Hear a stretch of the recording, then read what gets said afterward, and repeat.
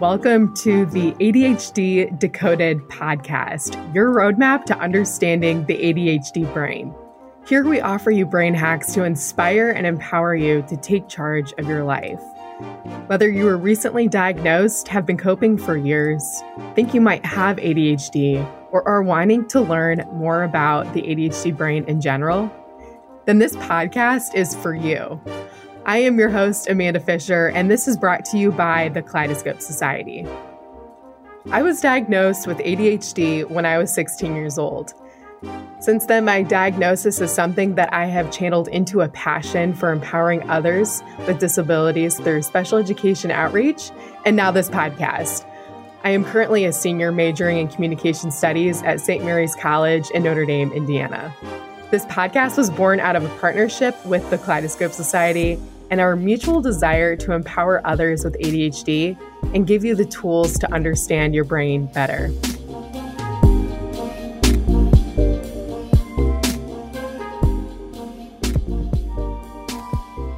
In this first episode, we have invited Dr. Michelle Frank to help us understand the ADHD brain and decode the basics for us.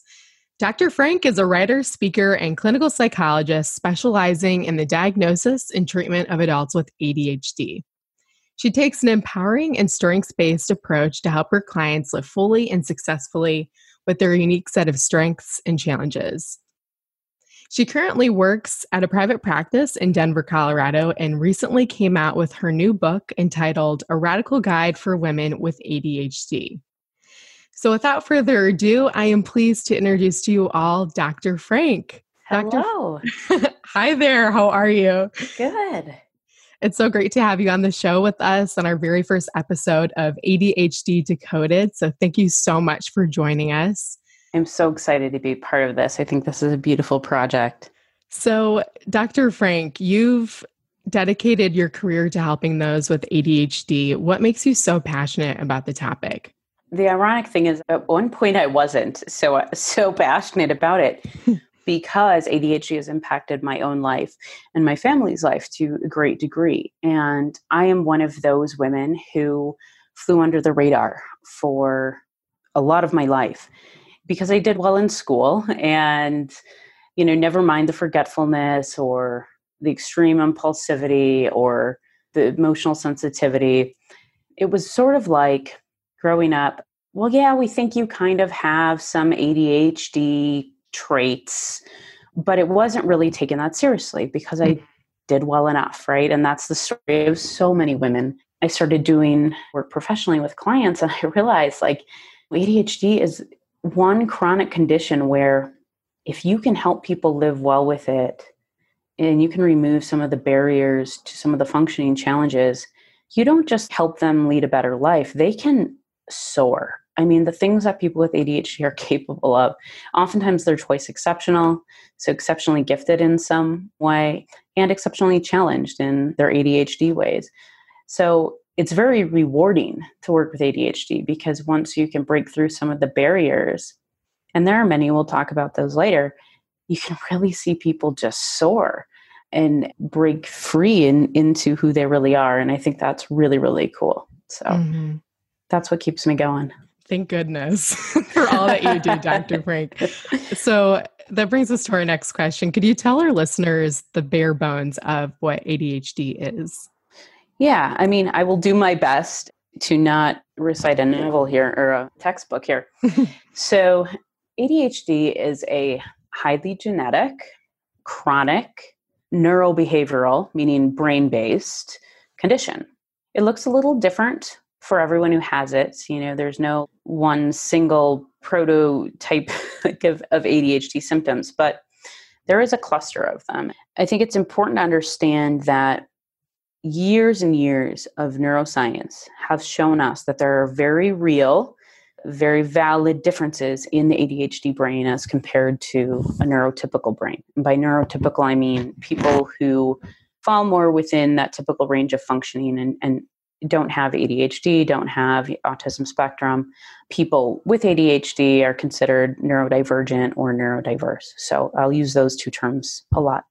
So for people with ADHD, what we see is that there are differences in the way that the brain regulates some of the very basic functions that help us navigate the world every day, make sense of stimuli coming our way, and help us govern our behaviors, especially in light of future-oriented goals or thinking ahead. So it's a condition that impacts self-regulation in a lot of ways. There's differences in the reward pathways. So people with ADHD tend to experience motivation or activation differently. They tend to have difficulty responding to rewards or consequences that are far away in time that doesn't really register because they tend to be kind of stimulation seeking sometimes. And that's all because that reward pathway works differently. There are also differences in the prefrontal cortex, which is the frontal lobe, the forehead part of your brain, and what are globally called executive functioning skills. It's a broad term, it's an umbrella term for a bunch of different skill sets. So things like getting going, putting your foot on the gas, but also putting on the brakes, and sort of that dance that you need to always be engaged in between the two. Another executive functioning skill would be working memory, the ability to hold something in your memory for a short amount of time and use it. So people struggling with working memory might forget that they have their laundry in the wash. They might go to Home Depot and forget what they're there for. They might forget to call somebody back, but they might have great memory about other things. So it's not global memory, it's working memory. And then there are a few other categories. Scientists go back and forth with how they define executive functioning skills, but some others are the ability to sequence your behavior over time, and have goal-oriented behavior, sustaining effort and attention, distractibility and attention, tuning out things that are happening outside of you, but also tuning out unnecessary thoughts or sensations like the tag on your shirt, tuning things out so that you can tune in. And again, we have another dance between attending to something and not attending to extraneous stimuli. So you can see there's a lot of back and forth where the ADHD brain would struggle. All of these different subsets of skills are like two sides of the same coin. And for a neurotypical brain, they're regulated pretty well. They might not want to do something, but they can still make themselves do it. And they can then make themselves stop if they need to transition into the next activity. They can tune out extraneous noise from outside the window down the block and tune into what's happening right in front of them. And then if a baby cries in the other room, quickly turn their attention and transition to that. They're able to sort of flow, whereas the ADHD brain has trouble with the stop and go. And that comes down to some issues around hyper and hypoarousal in the brain, which for a lot of people with ADHD tends to feel true. Like they feel like they're 0 to 100, they're on or they're off. And interestingly, per the neuroscience, in some ways that's true. So those are just a few things that are going on there. We knew that 80% of people with ADHD or more have a direct genetic link. ADHD is more hereditable than anxiety disorders. It is almost as hereditable as height. So if you have one parent with ADHD, there's a 50% chance that a child will have it, is another way to look at that equation. And so we've pinpointed a lot of genetics related to it. And those genetics cause changes in brain structure and function. But then our environment plays an additional role. And scientists now are looking at what's called epigenetics, or the impact of how environment plays into the genes we have and how those two things are related. And so that's the next journey for science, is to say, okay, well, what's the role of the combination of environment and genetics, and how does that impact how ADHD presents? Wow. So you covered a lot of territory there. One thing that really resonated for me was when you were talking about the dance that ADHDers typically need to do. I mean, it's just the story of our lives. It's like we're in this dance. And even from my own personal experience, like the other day, I came up to my room to grab something. I was working down in the basement. And when I got up to my room, I was like, what did I even come up here to get? And so I totally can. Yeah, just thinking my own personal experience, and that whole working memory thing is certainly a struggle. Another question I have for you, Dr. Frank, is I remember when I was first starting out my ADHD journey, I would hear the terms ADHD and ADD used interchangeably. Could you explain the difference between those two terms, and are they the same diagnosis? So basically, ADHD is a misnomer in a lot of ways anyways, because it's not always a lack of attention. Sometimes it's a surplus, and not everyone who has ADHD is hyperactive. So they've been trying for decades to come up with the right language to describe this subset of symptoms that impact functioning for folks in this very certain ways. In the 80s and 90s, originally it was hyperkinesis. It was all about hyperactivity. And then it moved into ADD, which was attention deficit disorder. That was the diagnostic label, like in the medical and psychiatric diagnostic handbooks. And then they changed it in more recent versions of those handbooks to ADHD, so attention deficit hyperactivity disorder. So it's really just that people got used to saying ADD, then the diagnostic label changed to ADHD. It is referring to the same thing. However, some people still refer to the predominantly inattentive type of ADHD as ADD. They just like the H out of there because they don't have the hyperactivity. However, even when you had ADD, you would still do an additional modifier. So you would say, with or without hyperactivity. Now, the way they do it is they break it into subtypes: predominantly inattentive presentation, predominantly impulsive hyperactive, and combined. So it really comes down to diagnostic terminology that has changed over the years.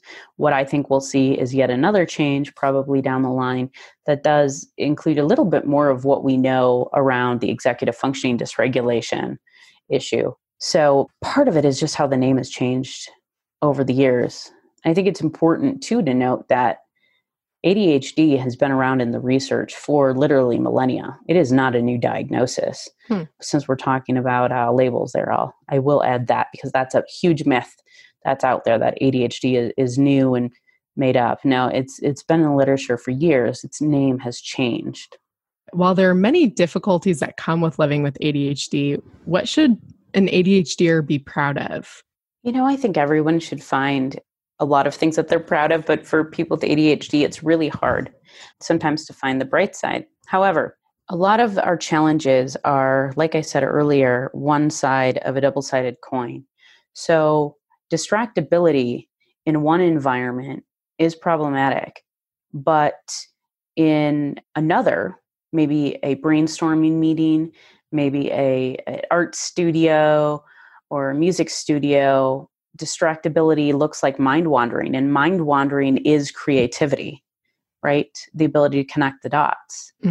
In one space, a behavior might look impulsive, but on the other, like a first date, it might look like a spontaneous event or like nature walk or picnic or what have you. So it's two sides of the same coin. And we have to always be looking at what are my challenges, but also what are my strengths, and try to find the balance so we see ourselves as whole people.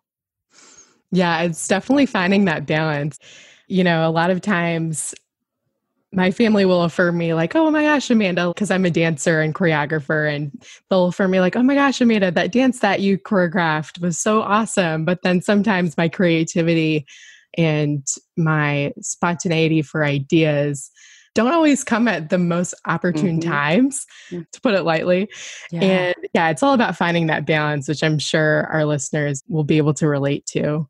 One thing you can do, Google VIA Strengths Survey. And it's a character strength survey. And that's a great place to start. And you might be surprised to find just what you're saying. In one place, it's creativity. And in another, it's a challenge. We'll definitely link that in our show notes so our listeners can take a look at that. I think I've done that before, and it is a great resource. So another question I have is, how does ADHD behaviorally look different in girls as opposed to boys? So what we notice in girls traditionally is that girls and women tend to present with what we call internalizing symptoms versus externalizing. This has to do, I think, with socialization in a lot of ways, but basically girls tend to go inward. So their anger goes inward, their hardships go inward, they experience more depression and anxiety. Boys, however, have a little more room and are even expected to act out, right? And so we see that pattern emerge in ADHD, where boys with ADHD are more likely to exhibit some disruptive behaviors at home or in the classroom. Certainly, some girls do too, especially if they have combined or hyperactive type. But more girls present with more of the daydreamy and attentive type ADHD. And some of that restlessness that's externalized for boys goes internal for girls. So, in other words, they know it's not really acceptable to show that. And so that restlessness may be translated into anxiety or inner discomfort. And with boys, you might see it more as literally climbing walls. In general, women and girls are more likely to have the inattentive presentation of ADHD than the combined or hyperactive type. However, we're still learning. Women can also present with combined type or hyperactive. I have combined type myself. Mm-hmm. Same with me as well. Yeah. I remember when I was initially doing more and more reading about what it means to have ADHD. I remember when I was reading this book and it explained for the first time why women are so misdiagnosed or undiagnosed. And ADHD usually doesn't come by itself. It comes with other things like anxiety and depression. Fortunately, that's not the case for myself, but I know it's the case for a lot of other people. And just growing up, I remember having those guys in my classroom and everyone could always point a finger like, oh, that kid, Timmy, totally has ADHD. But they would never in a million years put their finger on, oh, Amanda, she totally has ADHD, because it just totally looks differently in how we act it out. Yeah, it really does. And there's a lot of bias too. It's getting better, but there are plenty of research studies where you give teachers vignettes with a case study of a student presenting with all the symptoms and you change the name Jane to Johnny, they'll refer the boy to treatment and not the girl. So there's still stigma out there. And part of that is science's fault in the first place, because the majority of research was done on white, hyperactive, school-age boys. And that's a bigger systemic issue, but certainly it's played out in the ADHD world where we have a lot of women with later in life diagnoses. And what do we know about the importance of early diagnoses? That basically prognosis and outcomes are way better the earlier someone knows what's going on and gets some support around it, and helps to normalize their experience so they don't feel like it's a big character flaw. And when women aren't diagnosed until later in life, they carry so much of this like shame and this burden of feeling like it's just them, like who they are as people. So if we can break that down and start identifying girls and women and do some awareness projects like Kaleidoscope Society, does these advocacy and awareness programs, we could really save so many young women's self-esteem. And improve their life outcome in general. Yeah. Oh, way. Yeah, definitely. Yeah. And it's just so important to know that like you're never alone. And there are so many resources out there like Kaleidoscope Society, of course, and ADDA. And there's just so many resources out there. Thankfully, more resources out there for women. A lot of times it's the moms who have a child who they think might have ADHD. And then they're like, wait a second, all of these symptoms are in my son or in my daughter. Yeah. And I think I have them too. And so when they get diagnosed much later in life, it's like they're mourning a loss of what their life could have been had they been diagnosed sooner. Oh, yes. You hit the nail on the head completely. What are some of the added challenges that someone with ADHD might face besides the brain-based symptoms? So I talk a lot about ADHD as an iceberg where, the top, what people see is really a tiny percentage of the behavioral manifestation of the symptoms. They might see the fidgetiness, the forgetfulness, being late, disorganization, stuff like that, the tuning out. But the felt experience is underneath it. And that's ADHD life. That is things like poor self-esteem, sense of learned helplessness, or that I can't voice at the back of your head that just won't stop. Years of experiencing perceived failures, sometimes real failures, but ADHDers are really great at blaming themselves for things. But years of feeling different, misunderstood, like they're not living up to their potential, feeling like they're too much and not enough, and that something's very wrong with them. really degrade self-concept over time and degrade trust in self. And those things also get in the way of feeling competent and capable and worthy. There's a huge emotional legacy tied to ADHD life. ADHD can also impact relationships. There's a lot of loss involved, literally from lost wallets and keys and favorite earrings and, whatever, to lost friendships, to lost jobs, to lost dreams, especially for those who go undiagnosed or don't have the right support systems in place. So unfortunately, it's really dark and cold and hard down there under the iceberg.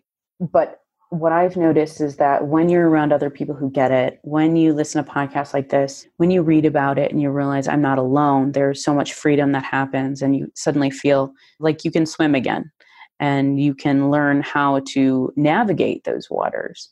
The hardest part, I think, is feeling alone with it and like it's just you and you're broken, there's something wrong.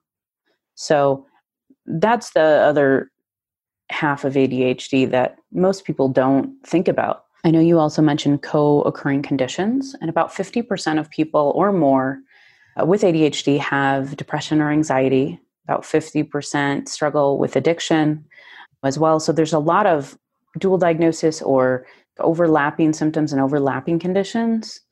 And so most people with ADHD tend to have something else going on. And sometimes that's a chicken or the egg sort of problem. Okay, if you have untreated ADHD and you haven't been able to get your work in on time or file your taxes, or you keep forgetting to text your friends back, you're going to get anxious and you're going to get down on yourself. So ADHD life itself comes with a healthy, unhelpful dose of anxiety and depression. But because the brain is an ecosystem, it's also common for those things to co-occur on a more biological level.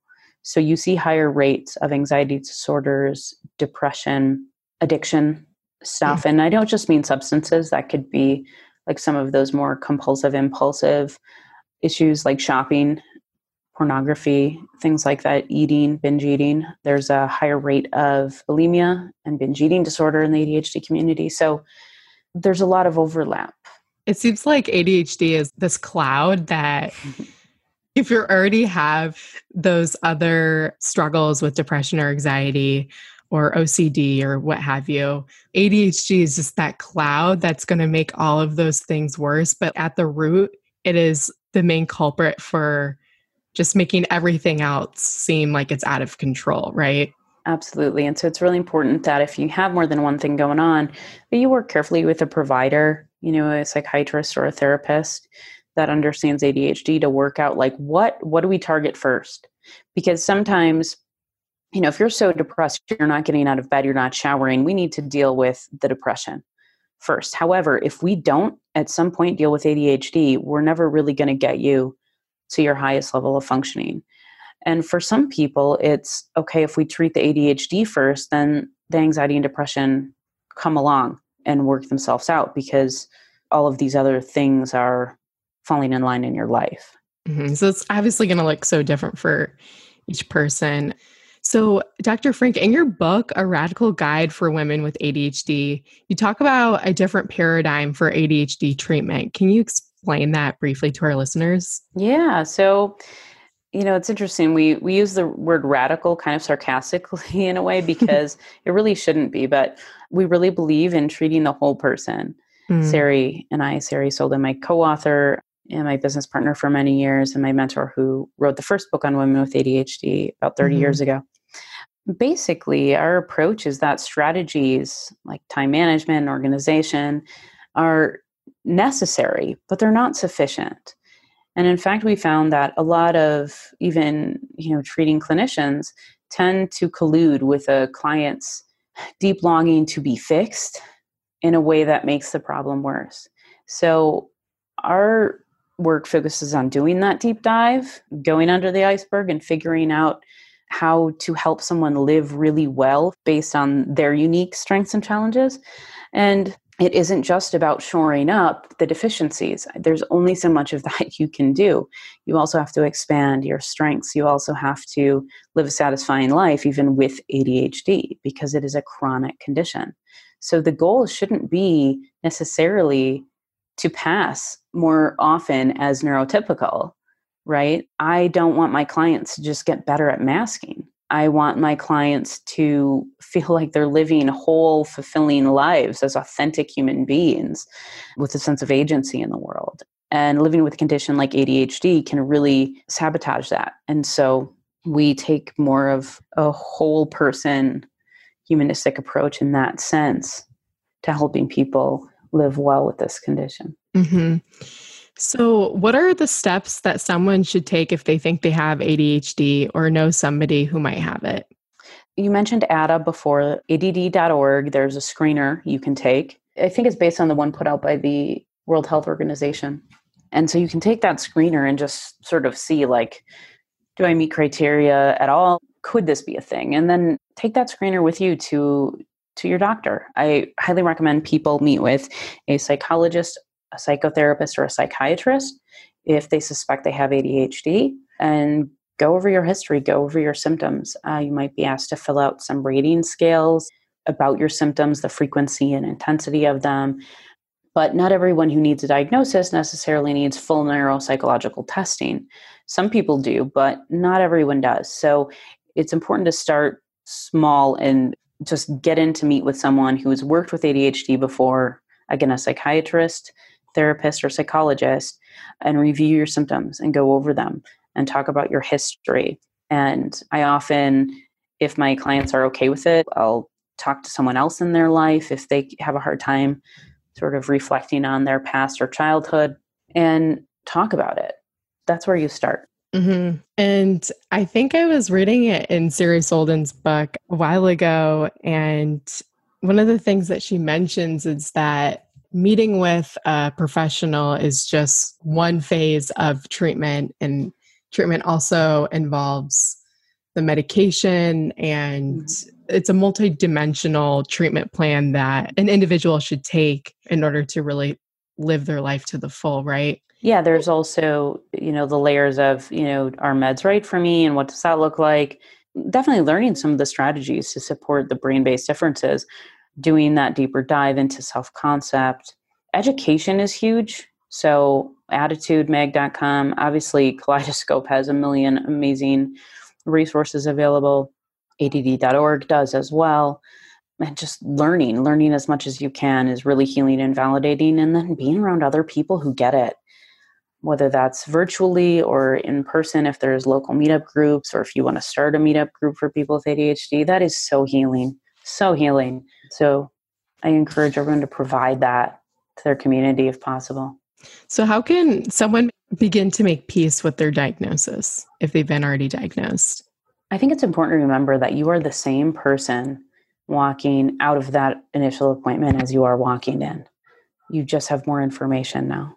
So the diagnosis is helpful in as much as it explains a bit about what's going on, what the root causes might be, and what we know to be true per the science about interventions that work. But it's only one part of who you are. And we don't want to reduce ourselves to one part of who we are, be that part good or bad or in the middle. I mean, we don't want to reduce ourselves to only one thing. So maintaining that yes and perspective.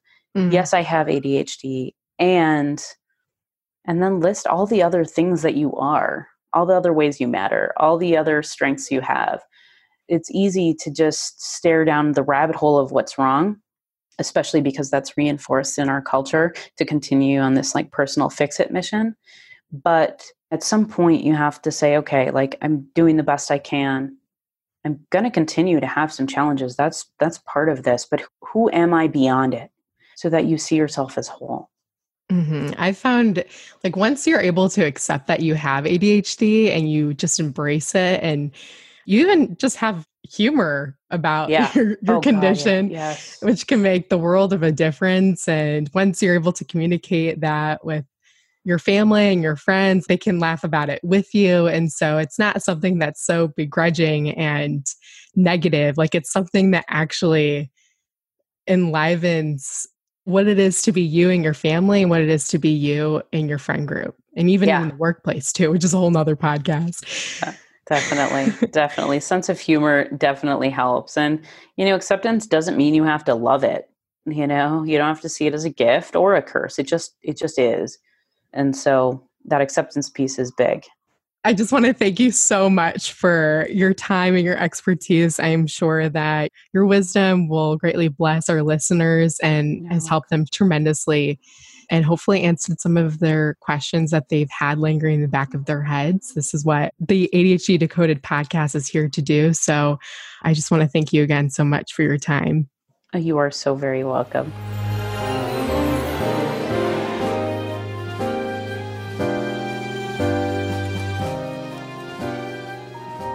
Thank you for tuning in to the ADHD Decoded podcast, brought to you by the Kaleidoscope Society. Please share it with your family and friends. Together, we can dispel stigma and empower each other. Follow at Kaleidoscope Society on Instagram for upcoming podcast postings, and join our community at kaleidoscopesociety.com. This is your host, Amanda Fisher. Until next time.